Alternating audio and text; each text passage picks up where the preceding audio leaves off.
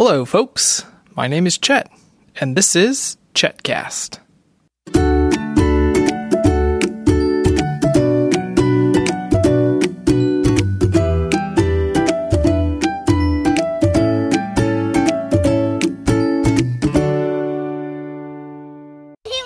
Well, we're out for a walk, and we're going down the path in our neighborhood, and all of a sudden, a little kitten was meowing at us and came across a yard and is now playing with us on the path. Felicity, what do you think of this little cat?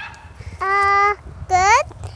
Because he's a little bit furry, but guys, we couldn't keep him. But we're playing with him, and well, he's playing with us.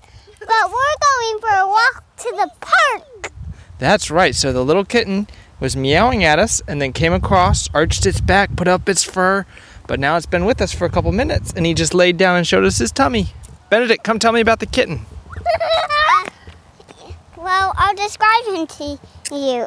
He's black, and furry, has white whiskers and white paws. Also, under him, he's white. Yes. He's interested. Also, he's very interested in us. He is very interested in us. He's having a lot of fun with the little kiddos. Hey, what's this? So, let's put that down, please. Somebody's sock. Apparently, there's a sock out here too.